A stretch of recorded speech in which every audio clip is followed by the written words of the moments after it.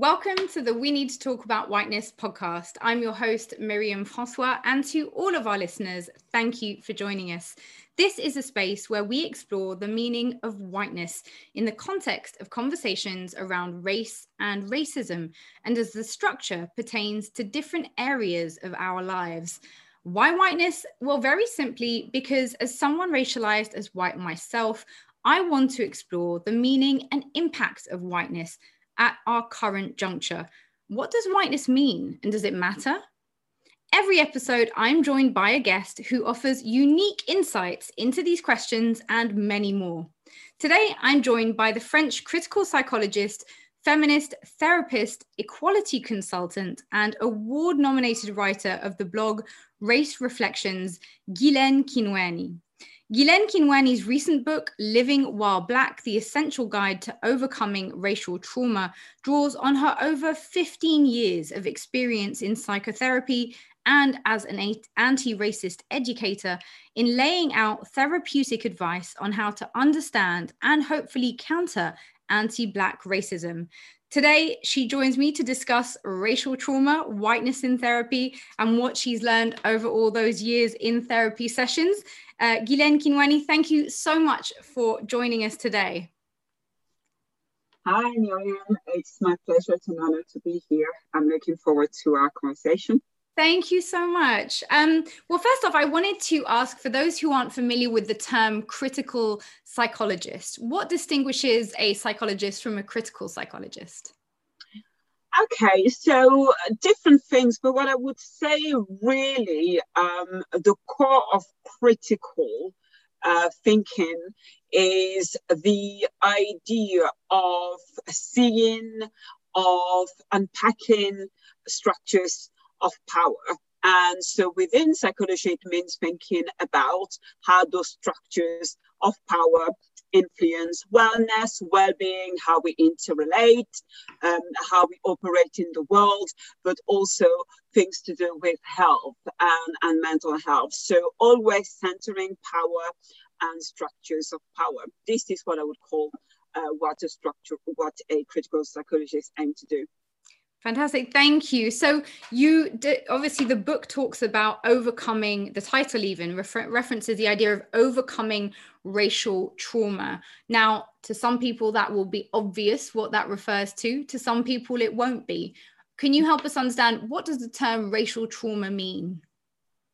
Okay, so that is another big question, but if I had to try to give maybe a working definition, I would say that racial trauma is simply the harm, the pain, the unsafeness that arise out of being exposed to white supremacy or racism. So it's the harm, it's the pain, it's the distress, it's the physical or the mental health consequences on the individual, but also at collective level that comes about because of racism and because of white supremacy.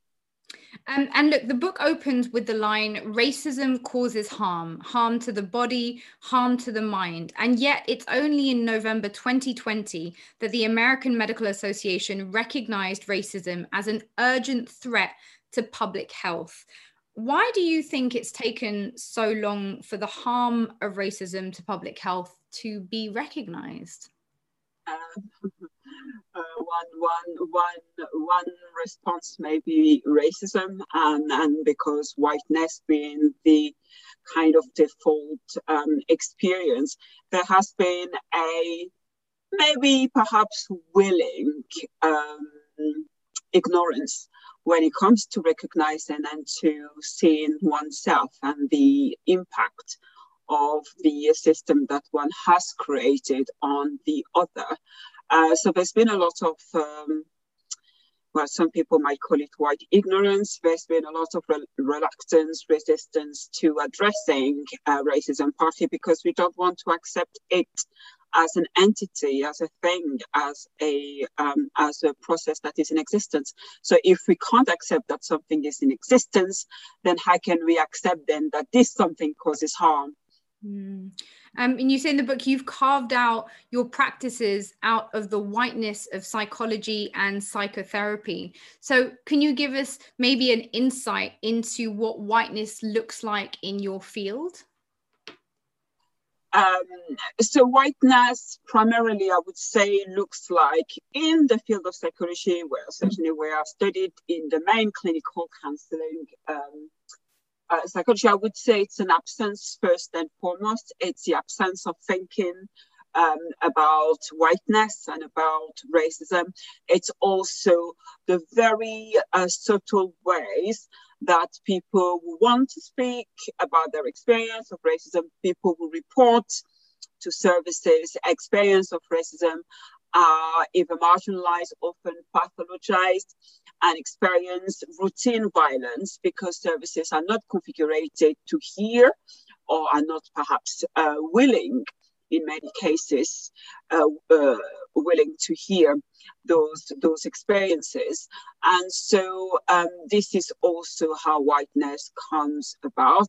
The final thing I would say is perhaps a bit more ideological, perhaps a bit more epistemic, and we're thinking here about the origin of some of the theories that we use and the worldview and the kind of belief systems that they propagate without interrogation. So 3 ways, I guess, to think about whiteness within psychology.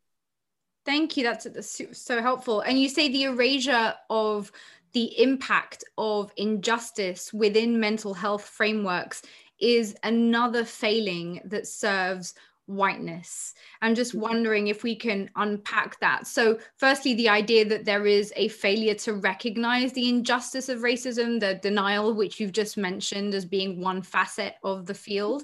So the erasure of the impact of the injustice, how does that serve whiteness? Well, it serves whiteness because it means that systems and individuals who commit whiteness-related harm on racism are not held to account.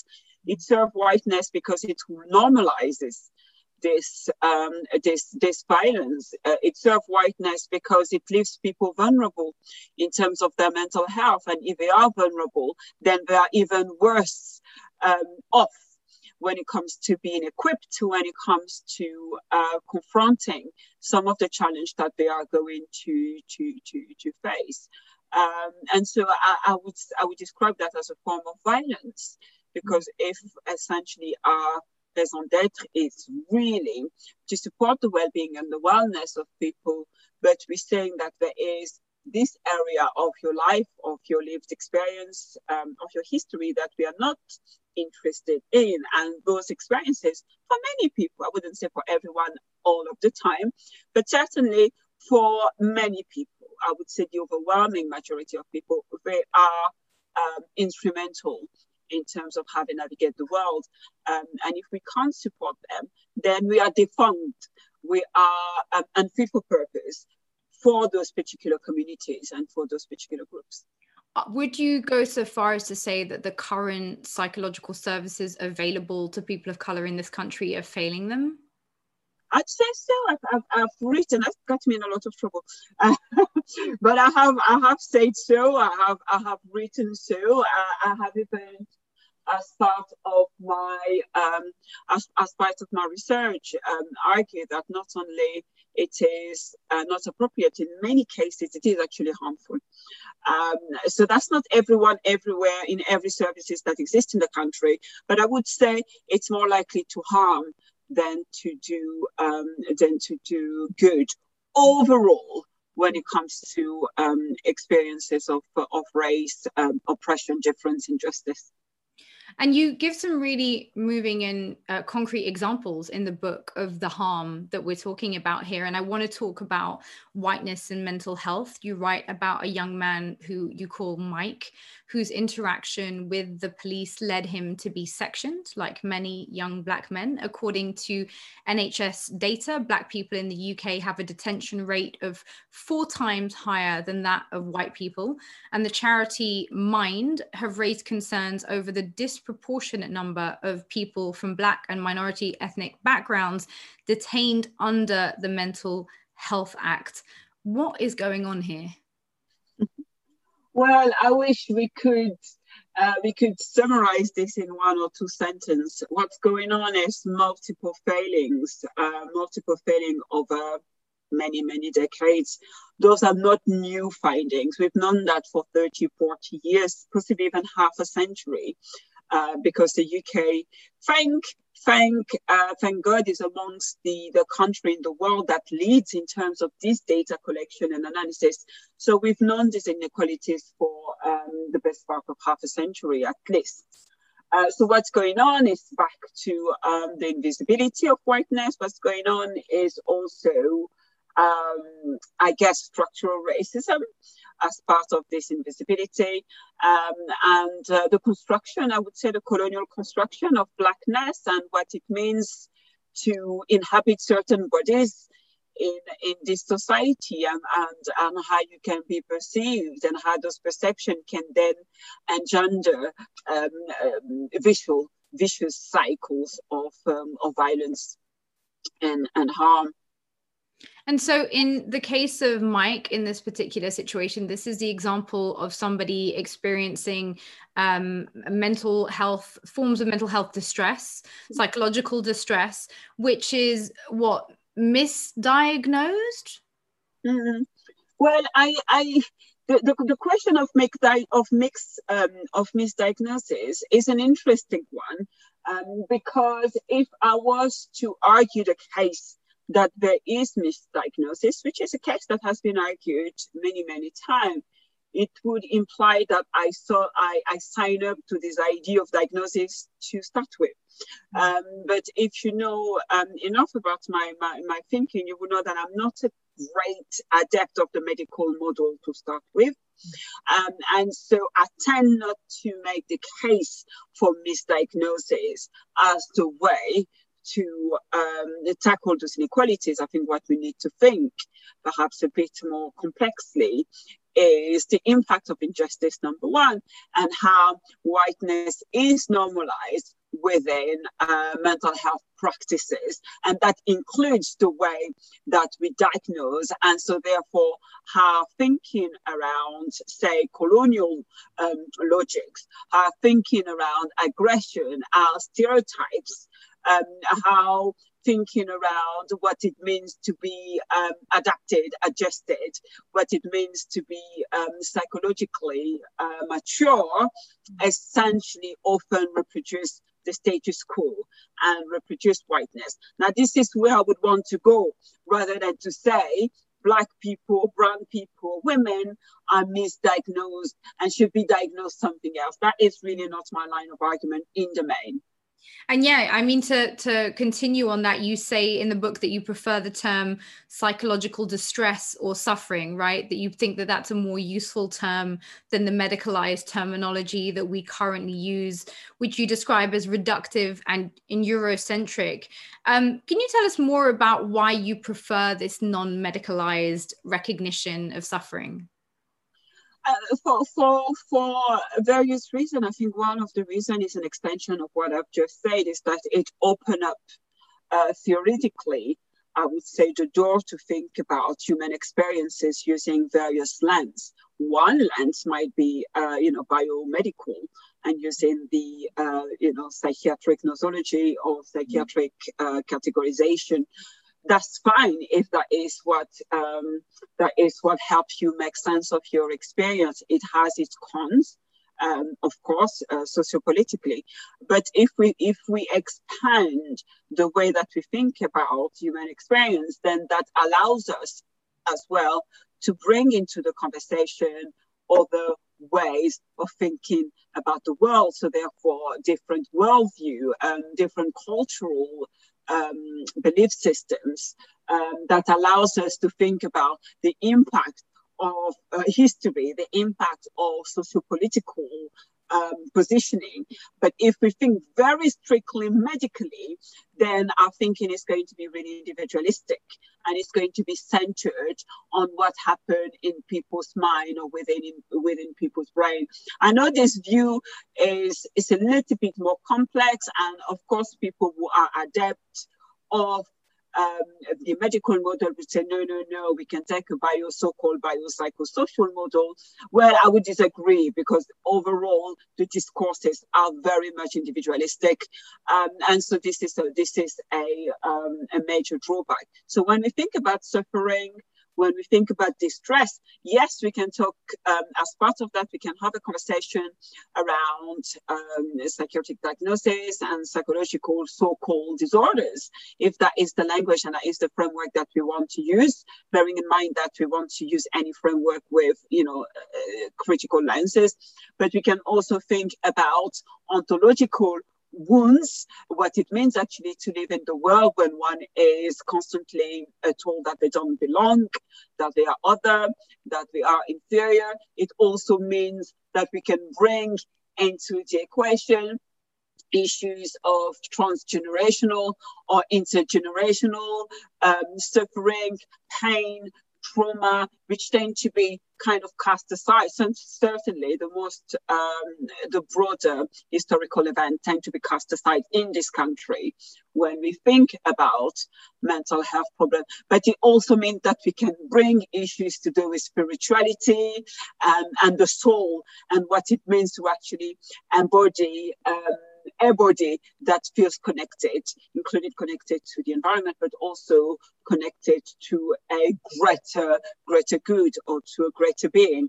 And if we speak only medically, all that goes out the window, and that's not helpful for a lot of people of color.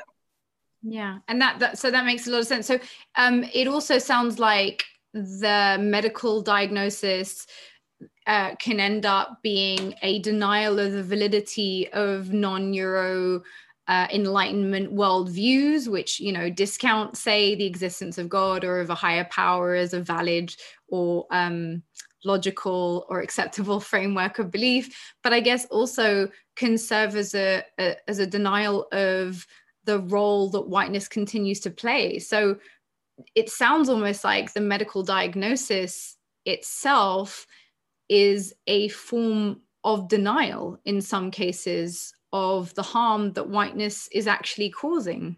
Is it obfuscating our view of the harm?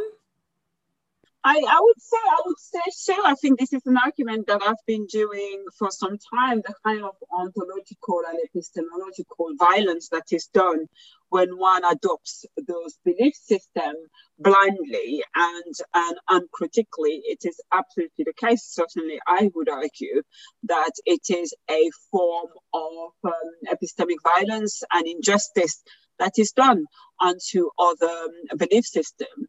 If I go onto mental health services and I say that's part of the reason why I am feeling the way that I feel, and maybe I'm feeling low, I'm feeling anxious, is because I'm the only Black person in position of seniority within my organization, or maybe I'm the only Muslim person, or maybe I've been experiencing racial harassment from my neighbors, but the systems that we use discount those experiences as valid in relation to psychological distress, in relation to so-called psychiatric disorder. Then what does that say to those people who have those experiences? It makes them mad twice, right? So they're mad because of what they're experiencing in the world, which is then acting as a form of assault on their psyche. But then they come to the services, and services tell them, actually, you mad for feeling mad. And so there is this double kind of alienation that we normalize, and that continues to happen. And this reminds me of a section in your book, actually, where you say that in the field, many health professionals still believe politics belongs outside the therapy room, which is presumably what we're talking about here. The idea that the whiteness of that position, you say, is still to be accepted as fact, let alone as a problem. And these are so the people who are analyzing our minds, if those individuals aren't recognizing the existence of whiteness and the impact of racism, that they can actually be compounding the impact of the very issues that they're there to assist in resolving? If those issues, of course, are related to racism, and often they are, sometimes they are not, but often racism is at least a factor when it comes to the lived experience of psychological distress. So absolutely, so that is a compounding of the harm, as you say. But I would go further. I would say that it's a form of complicity. It's a form of a strategy that allows a violent system to essentially be off the hook. And let's talk about trauma, because we touched on it initially in this idea that it's, only just recently being recognized as a public health issue. And in the book, you talk a lot about the impact of trauma on our bodies, on our mind, that, trauma can literally change your brain. And something I didn't really know, that studies in neuroscience science are highlighting the effects of racist trauma. Can you tell us a bit more about the sort of physiological and psychological harm that you've seen through your work? Okay, so let's start with the more physiological effect. I think something that can surprise people is that when you are the receiving end of marginalization of any kind, so racism being one kind of marginalization, of exclusion, your body is going to respond to those experiences as it would respond to any stress related or based experience. And people have struggled understanding that fundamentally we are social beings. Fundamentally, we are configured, we are designed to feel a sense of kinship. We are designed to feel a sense of belonging, of attachment, of bonds. And so it's not coincidental that one of the most practiced form of torture is to isolate people, because it does us harm. So if we think about exclusion and marginalization as a form of torture, then we can start to understand what that might mean for people who are at the receiving end of those practice. So physiologically, you would expect the same response that you would expect from anyone who was undergoing physical torture or violence, right? It's a continuum, but nonetheless, it's qualitatively, it is the same response. So you get essentially the part of the brain that are designed to pick up dangers, to make us alert, to trigger stress responses that are often facilitated or mediated via fear center in our brain, get activated. And so that can have a profound impact on our what we call our executive functioning, right? So these are the function at the front part of the brain, which is sometimes referred to as the prefrontal cortex. And when this part gets a little bit messed up with, gets a little bit disinhibited, it makes it very difficult, inhibited. It makes it difficult for us to think, to concentrate, to use the finer cognitive skills that are going to be necessary for us actually to get ourselves out of trouble. So you can start to understand how we are penalized twice. You're penalized because you're experiencing the violence that you're experiencing in a particular context, but actually physiologically, cerebrally, if you don't do anything, then it becomes really hard to put your case forward, to try to defend yourself because you're activated. And so people look at you and they think, here we have an irrational person. Or one thing that I see often at work, particularly in work dispute, is someone gets accused of poor performance, right? And if you have a conversation with that student or with that employee, you find that they're experiencing often discrimination, and their experience is one of marginalization. And so you can see that their cognitive skills, their capacity to feel safe, and if we can't feel safe, then we can't really think adequately, is compromised. And so rather than the institution thinking about what's happening to this person to be making the kind of mistake, what's happening to this person to actually having difficulty, maybe remembering, concentrating, focusing. It's used as evidence of poor performance, or that the person doesn't fit in.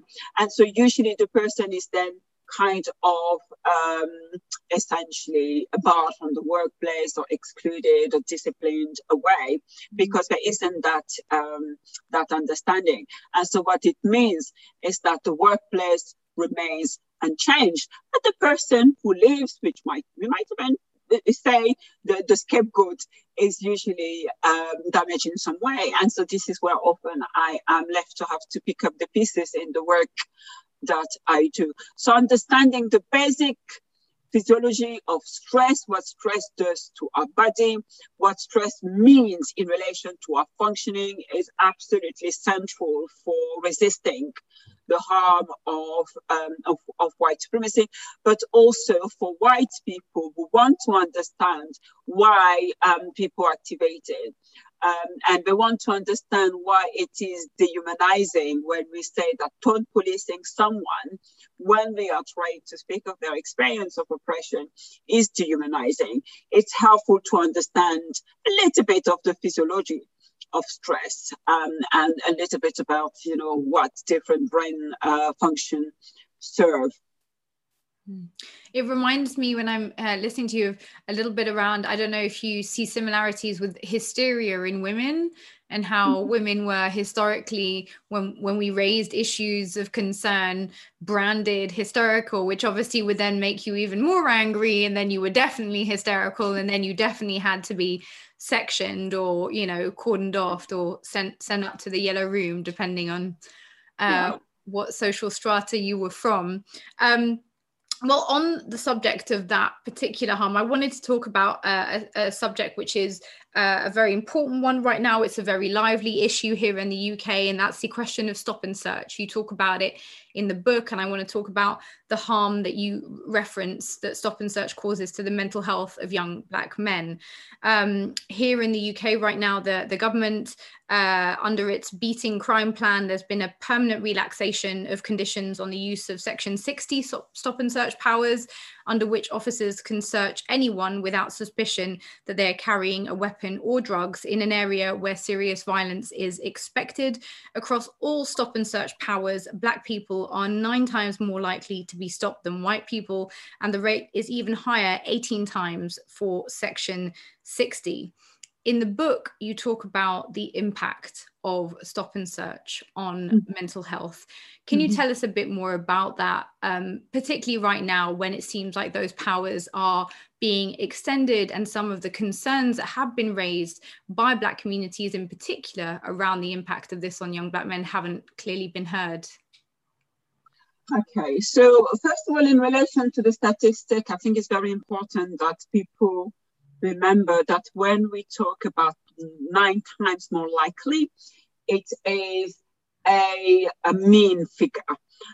Because there are some area in the country where we're talking, I think, up to 32 times, if I remember the data correctly, 32 times. So 9 times overall in the country, all figure confounded. But in some area, 9 times is absolutely not representative. And we're talking about absurd figures like 15, 20, 25, 30 times, if I remember correctly. So that is important to bear in mind when we're talking about the impact of what that would mean for people at the receiving end of this disproportionate scrutiny, state-sanctioned scrutiny. What I would say is that in my own work, when I started off as a mental health professional working with Black people, it was just so happened that people that I worked with in the main were Black men. It could have been Black women, because I started working with people of color, so a lot of Black people, but nonetheless disproportionately Black men. And so all the people that I work with had disproportionate experience of dealing with the police. Of course, we know that. We have the data in terms of Black people being more likely to access mental health services through the police, but also they've had adverse experience with the police. And so this is really what made me interested in thinking about what's going on here, that we can do that, we can justify that, on dodgy ground, I would argue. Nonetheless, we can justify that and not think about what it means. The conversation often when we are thinking about disproportionate rates of stop and search and police scrutiny has been around community relations, what it means in relation to trust at group level, what it means in relation to engaging Black people with the police. But what we haven't been talking about, certainly not talking sufficiently about in this country, is what it means in relation to psychological well-being, what it means in relation to mental health, particularly for the more vulnerable people. And surprise, surprise, the people who are more likely to be stop and search are also the more vulnerable people, because we know that stop and search happens disproportionately within poorer area, within inner city areas. So those are the areas that are already red flags in relation to mental health and psychological well-being because of, social determinants of health and all the inequalities that those areas have to deal with. Fundamentally. But nonetheless, if we start thinking about, so what does that mean? Then that adds an important tool, important context to the conversation to think about, is the impact really worth the mean by which we say that we want to prevent? What is it that we are preventing if the end is that we are dealing with population that are going to be rendered more vulnerable, and the bulk of those people are going to then have some form of mental health system, which then society has to pick up the cost. So, it starts to complicate the picture when it comes to thinking around the ethics of those practices. Absolutely. And it's interesting because before reading it in your book, I hadn't really saw anywhere discussing the impact of mental health on young people due to this over policing through stop and search. And of course, right now, it's an issue that's being hotly discussed. I want to talk to you about the TED Talk research that you did. So you did a TEDx talk a few years ago, and you did a poll before that talk, in which you found that covert racism was 7 times more challenging for respondents to deal with than overt racism. Now, firstly, for those who might not be familiar with what that distinction means, maybe you can clarify. But also, I think there'll be a lot of people who are surprised by the idea that actually covert racism can be harder for respondents to deal with, or that they find it more challenging. So can you help us unpick that particular finding? Okay, so the distinction is really, I would say, quite straightforward without getting into technical language. When we're talking about overt racism, we're talking about racism that is quite clear, unequivocal. Someone calls you, a racist term, or someone refuses service and they say quite plainly that they won't serve you because of the color of your skin or because of your ethnic or racial origin. Those we would call fairly overt. There is no doubt around what has happened and the motivation.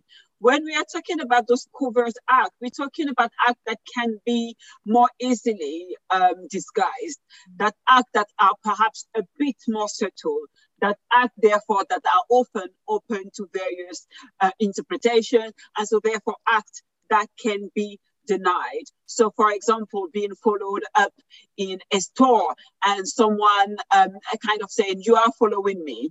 And they can easily say, actually, I wasn't following you. It's just completely coincidental. Or if you said, you are following me because I am Black, they would say, absolutely not. I'm not following you because you're Black. I'm just following you because of your age range or because the way that you dress. I mean, we're talking about those kind of acts that can for some people leads to deniability, issues of deniability. So this is a good way to think about overt and covert discrimination, or overt and covert racism. So in relation to the research, this was a finding that surprised me as well to some degree. I expected covert racism to be more distressing, but I didn't expect it to be that much more. I thought people would say maybe twice or 3 times. I didn't expect that statistically it would be 7 times, certainly for that particular sample. The reason why I think racism that is more covert is more distressing is because of the cognitive work, it's because of the internal work that we have to do to try and trust our experience. So often we have to spend a lot of time replaying the event in our minds, trying to actually put under the microscope what was said, how we responded, so that we can arrive at a sense of certainty. But of course, that certainty is something that is elusive when we're talking about covert racism. So you can imagine how people spend hours and hours and hours in their mind trying to decide, was that racist or not? Whereas with more overt manifestation, they can just see it for what it is, get hurt, deal with the hurt, grieve. The process might last maybe a few hours, maybe a few days. But in the case of covert racism, and it's not unusual that people spend months and years still wondering whether this was racist or not, and therefore then come to a sense of often gaslighting themselves. And it is that additional work and the process of distancing ourselves or alienating ourselves from our lived reality that cause that additional psychological burden, and why it is often more harmful, I would say, certainly more hurtful for people at the receiving end of it. Thank you for that. I wanted to ask you before we go to the quick fire round, two last things, if I may. One was about we've had several previous contributors talk to us about the psychosis of whiteness. And I am really interested in the ways in which, and you talk about the diversity industrial complex in your book, the big push to talk about, unconscious biases. And I put those in inverted brackets because in the book, you're very critical of the terms usage, I think, in companies now. Do you think that some of the work of what we're going to call the diversity industrial complex is it actually in any way dismantling whiteness, and could it be strengthening it in some ways? I'm thinking particularly through the deniability factor that's available once people have ticked off the courses that they've done, or companies can mark off that they've all of their staff have now completed these training programs. I speak a little bit about that in some of the courses that I run, and in my second book that should be out next year. And so I talk a little bit about unconscious bias and the problems with the framework.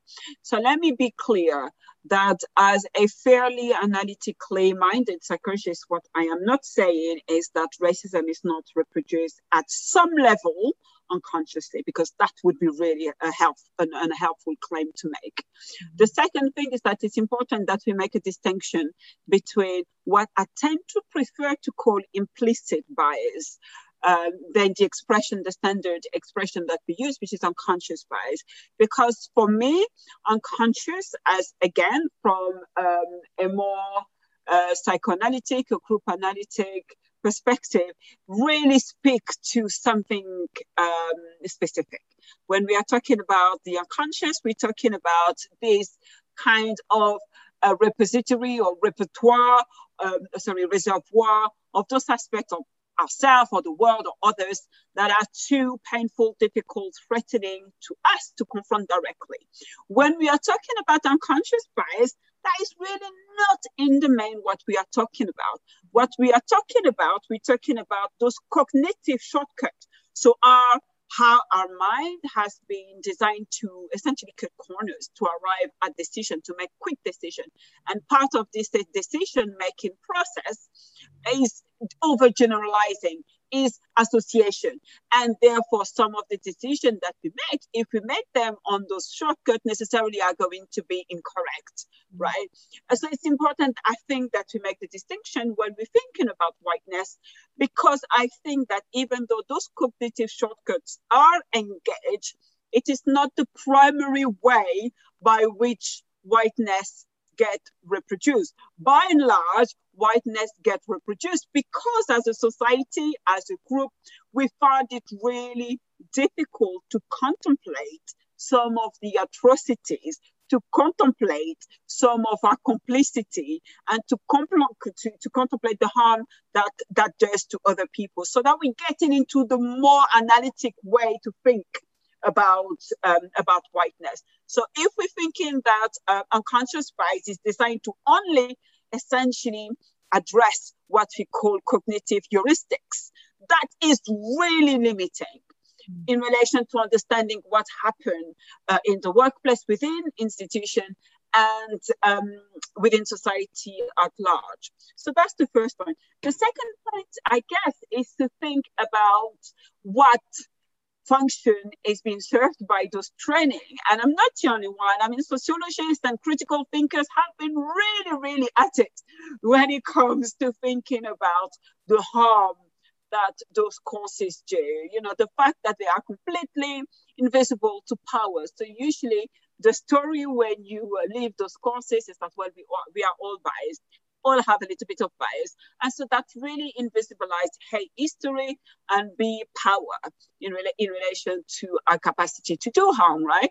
If the cleaner is biased, it's not the same risk than if the head of HR is biased. So it's important that we remember this distinction in society. And some people have said that, you know, unconscious bias is also a way to cuddle to whiteness and to white fragility, because then we can say to white people, do not worry, you didn't mean it. We all have a little bit of bias. We all have a bit of unconscious bias. And that's what we're dealing with. And so some people, of course, are saying that this is part of the equation. That's partly why it is popular, particularly popular with white people. If you ask Black and brown people, they tend to be a bit more critical of unconscious bias framework. I mean, overall, there's been lots of debates, lots of critique in relation to unconscious bias. Now, where some people might be listening and thinking, so what do we do? Does that mean that we completely forget about unconscious bias? Does that mean that there is no such thing as unconscious bias? No, that's not what it means. There are some serious methodological questions. There are some serious empirical limitations when it comes to the effectiveness, unfortunately, of those courses. And part of those limitations is because often unconscious bias courses are used to try to tackle explicit or conscious bias. That's not what they are designed to do, right? If I believe that Black people are less intelligent, there's no point in making me sit in unconscious bias test. This is not an unconscious belief. It's quite clear. It's an explicit belief. An unconscious bias framework are not designed to do that. But for me, overall, the limitation is that it's very back to individualistic. It's very Eurocentric. And while the psychologists and the sociologists are at it, because the sociologists tend to say to the psychologist, well, you are just looking at one level. And so you are essentializing. And so you are reducting behavior or dynamics to the individual.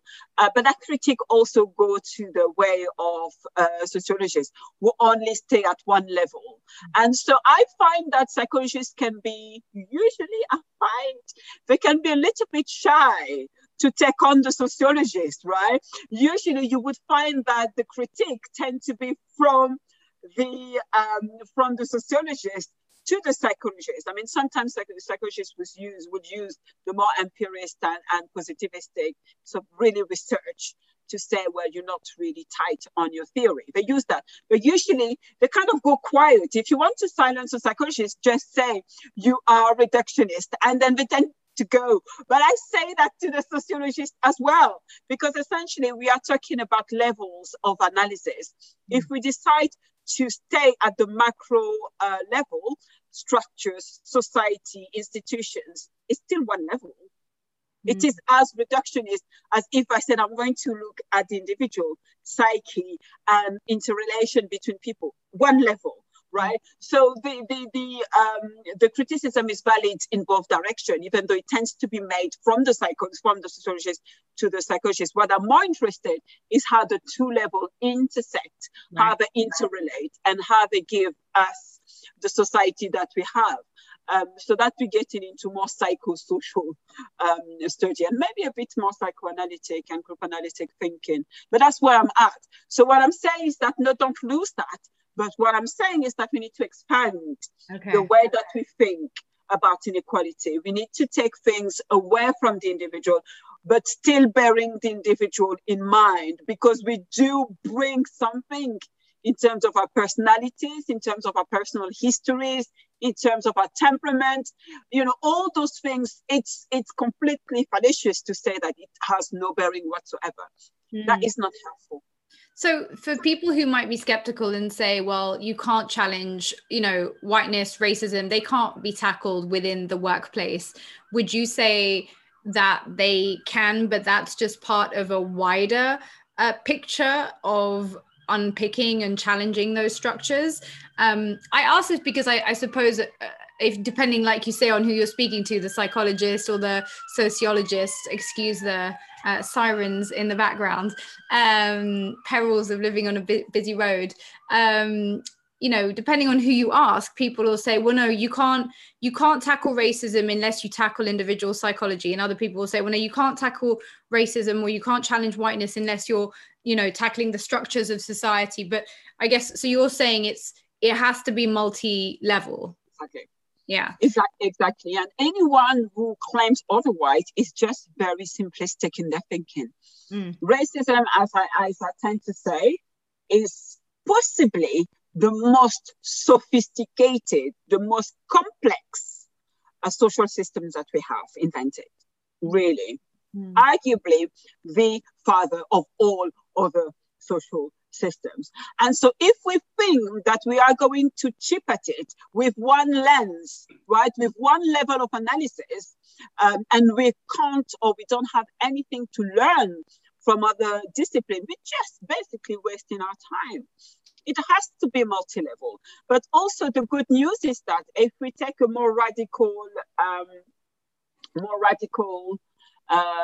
perspective onto thinking about whiteness and into thinking about all those different systems, then we see them as intersecting, and we see them as interrelated, and we see them as co-constitutive or mutually constitutive. Then if you work on the structure, inevitably you work on the individual. And if you work on the individual, inevitably you will be working on the structure. So it's never time wasted. But I think the most effective action is to take a multidisciplinary, multi-level, multi-lenses approach to tackling the phenomenon. But nothing that we do is time wasted. I just think that some approaches are more effective than others. Okay, that's really helpful. Thank you. Before we go to the quickfire round, I have to ask you about one of the references in your book. You reference one of my favorite thinkers, Frantz Fanon, who was himself a psychiatrist. His book, Black Faces, White Mask, was for me a critical turning point, a profound reference. I can't urge people to read it enough. His book was written during the anti-colonial struggle against France's occupation of Algeria. And I'm wondering, what can his writing, in your view, continue to illuminate today when it comes to understanding the enduring impact of colonialism in sustaining whiteness in our societies? Okay, so what I would say, first of all, is that I start with Fanon. I usually end with Fanon. This is how influential he has been to my thinking.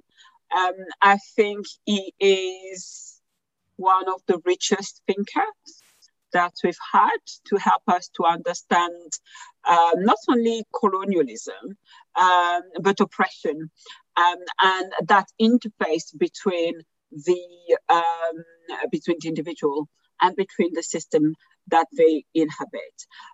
And this thinking has remained with us, particularly within the more critical, the more radical thinkers when it comes to tackling not only racism, but also when it comes to thinking about misogyny and thinking about other systems of oppression. For example, I read Fanon and I see reference to the Beauvoir, for example, which you can see that he has been influenced by her.